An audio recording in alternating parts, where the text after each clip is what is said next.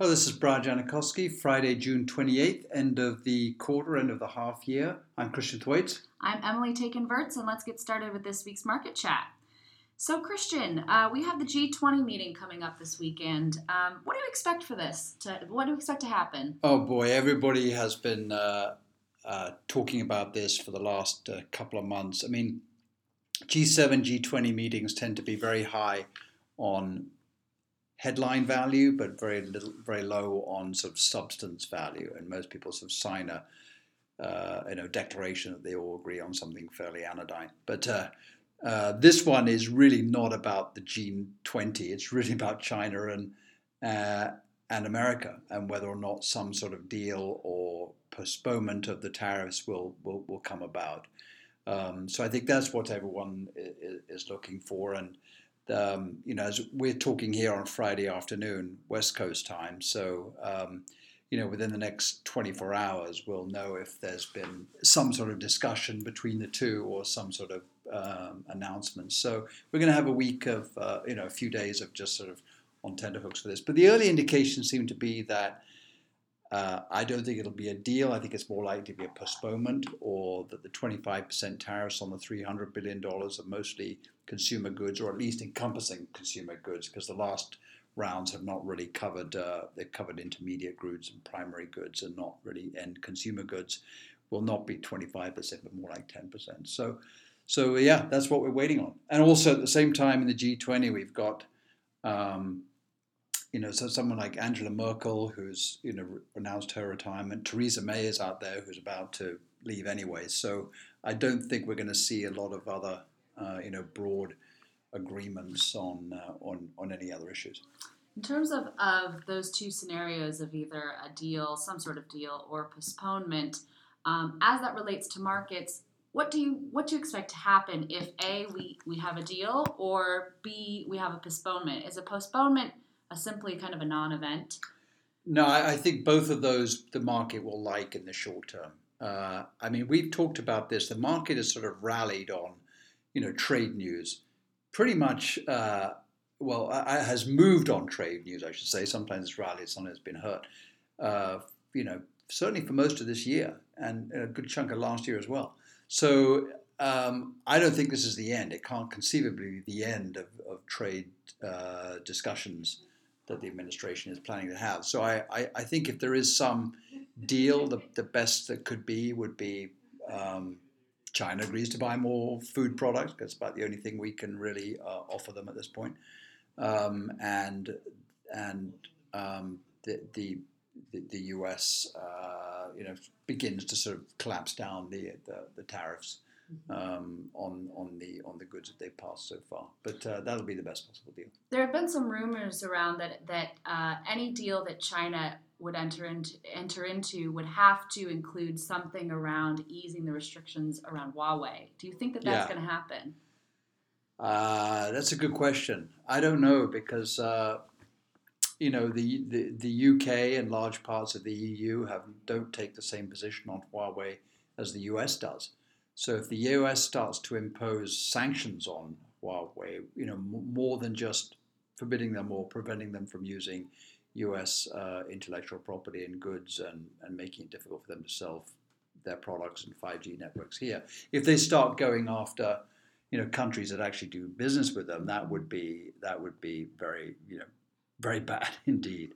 So obviously it's very difficult to understand which way this administration is going to tilt on this, but my guess is it'll be a little less moderate than they're talking about, a better outcome than the kind of more extreme talk that's going on. The other thing is you wrote about that, this trade war has really hurt China, or has the potential to hurt China, as well as the emerging markets, much more than it has potential to hurt the U.S. Though, do you think that Xi Jinping in China will that be enough pressure for him to take a deal? Will the economic pressure be enough for him to take a deal? Because he's facing a lot of kind of political uncertainty around kind of national unity and kind of the strength of the party in China as well. Well, that's again, kind of looking through all of the different things that can turn in China is pretty difficult. But yeah, I think he's facing a lot of internal pressure because it's not just the export market there; it's the internal debt and leverage of the country, which is really beginning to hurt. And there's a lot of talk now. There's this book that came out by Peter Magnus a year ago called Red Flags, which really says that China's got some very major problems independent of tariffs. And it's to do with leverage, particularly in not just the government sector, but the local government sector and the state-owned enterprises, as well as individual leverage. So, yeah, I think there'll be a lot of pressure for Xi to make a deal, but not a deal at any cost. Because if he does that, then some of his political autonomy and some of his political authority is going to be undermined, and he's going to. They don't, I think, want any hint that the authority of the Communist Party can take pressure from an outside power like the U.S. Mm-hmm. You also wrote at length in this week's blog about emerging markets, and they had a pretty bad year last year. But how are they doing thus far this year? Better. I mean, the best emerging market by far was China. It was up 25% pretty rapidly at the beginning of the year. It's since backed off a little bit. But, the rest of the emerging markets have made for about 11-12% return compared to the US at about 16 or 17 as we stand. So it's definitely come back. But I think the big sort of catalyst on the China side, I think, is going to be down to the exchange rate. Last year, the dollar was strong for the simple reason that interest rates were going up, as we know, 4 times that the Fed raised rates, while really no other central bank around the world did, any of the larger central banks anyway. So that put upward pressure on the dollar, and when the dollar is strong, that makes it tough for emerging markets. A lot of their currencies are tied to the dollar. They have external debt. And a lot of their rates and currencies, have to match the interest rates, or otherwise their currency is going to get pummeled. So, we kind of looked and we put this graph together, which kind of shows that in dollar strength times, dollar weakness, I should say, emerging markets do very well, and vice versa. And what we had last year was the dollar being strong and a bad year for emerging markets. This year, we've just only recently, in the last 3 or 4 weeks, seen the US dollar weaken a little bit. And if that continues, I think it'll be very good for emerging markets.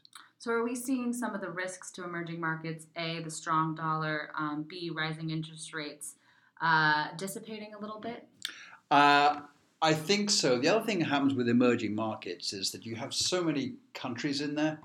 The big India, China, Brazil, Russia, a whole swath of Eastern European, there's Argentina, Kuwait's just about to go in, Saudi's just come in, as well as these other Asian countries, is that a single story tends to pollute the entire emerging market universe. So last year was a good example. There's some bad things going on in Argentina. Well, Argentina is less than 2% of the emerging markets index, but immediately people thought this is bad for emerging markets, and just the whole lot sold off. And I think that we've had a preponderance of bad news, whether it's China, India now in a bit of a trade scrap with the US, although I don't think it's very meaningful volumes.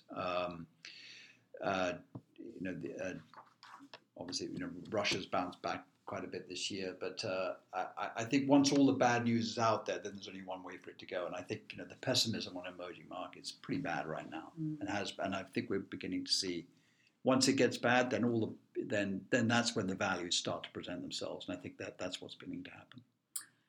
Will we see a Fed cut at the next meeting? The Fed has certainly prepped the market for that. And I would say that the market is way ahead of them. I mean, now you've got 10-year rates at 2%, flirting with a below 2% number, Fed funds at 2.5%. So that is a wildly inverted yield curve, all the way out to about year 7. It's not entirely inverted like it was in 2006-7, but, it's getting there.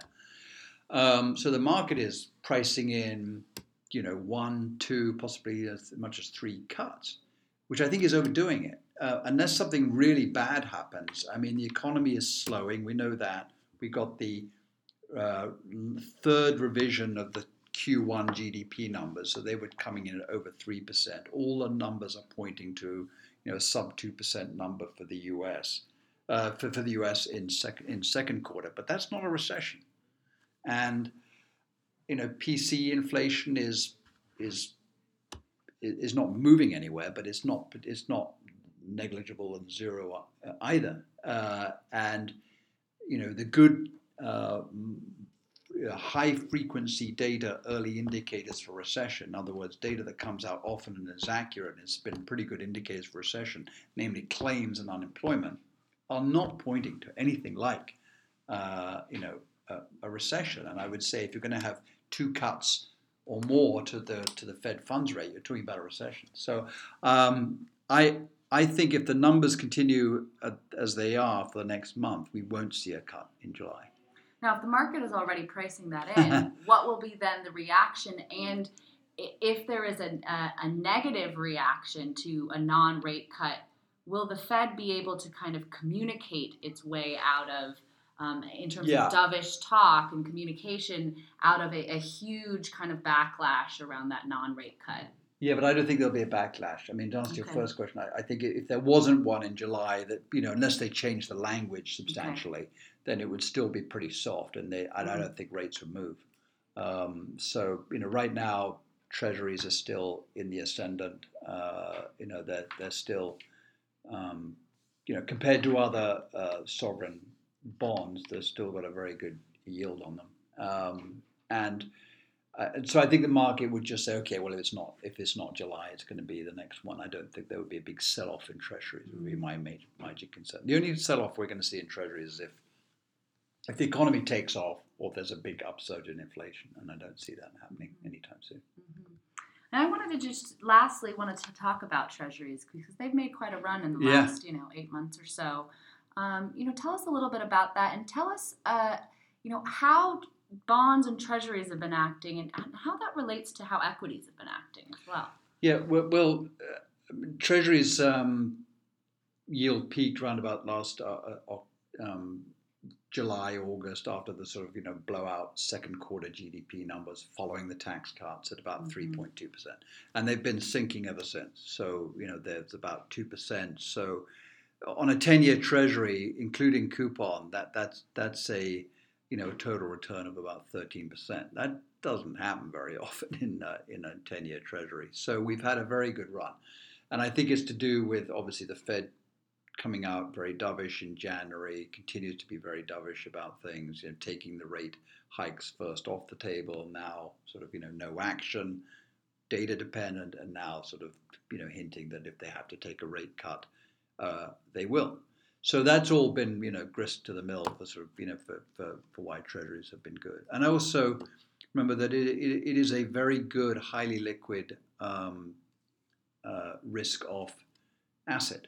So if there's a big risk-off play, there's very few places people can go to. They can go to gold, but that does well in a zero interest rate environment, and there's personally don't believe it's a very good haven asset, but it's there. It's the yen, and it's treasuries, and you can go to the Swiss franc, but that's why would you buy a currency which has a negative yield of 1%? So treasuries are really the only game in town with the size and duration options and choices, as well as the sheer depth of it. So I would say that treasuries are still a pretty good bet. And the second part to answer your question is, what does it do for equities? Quite simply, it says that interest rates are going to remain low. That makes equities good for two reasons. First of all, any company with debt, of which there are quite a few, obviously, is going to do much better. And it also makes the valuation of equities that much more attractive, because if you're comparing the S&P on 17, 16 times earnings with a 2.5% yield, and the Treasury goes from 3% to nearly 2%, that just makes equities less of a risk to hold in comparison to bonds. Well, thank you very much, Christian. Thanks to you for listening. Please join us next week. Thank you, everybody. And here's our disclosure. Please note this discussion of our investment strategy, including our research investment process, represents our investment strategy at date of this commentary, subject to change without notice. Cannot assure that type of investments discussed in this commentary will outperform any other investment strategy in the future, nor can guarantee that such investment will represent the best or risk attractive adjustment investment in the future for general information purposes only. References to an individual security should not be construed as a recommendation to buy or sell that security. The security as mentioned in this commentary are the only several of the successful as well as unsuccessful investment buyers do not represent all the securities we purchased or recommended. Although we deem reliable the sources of the statistical and other information referred to as commentary, we cannot guarantee the accuracy or completeness of any statements or numerical data, past performance, no indication of future results.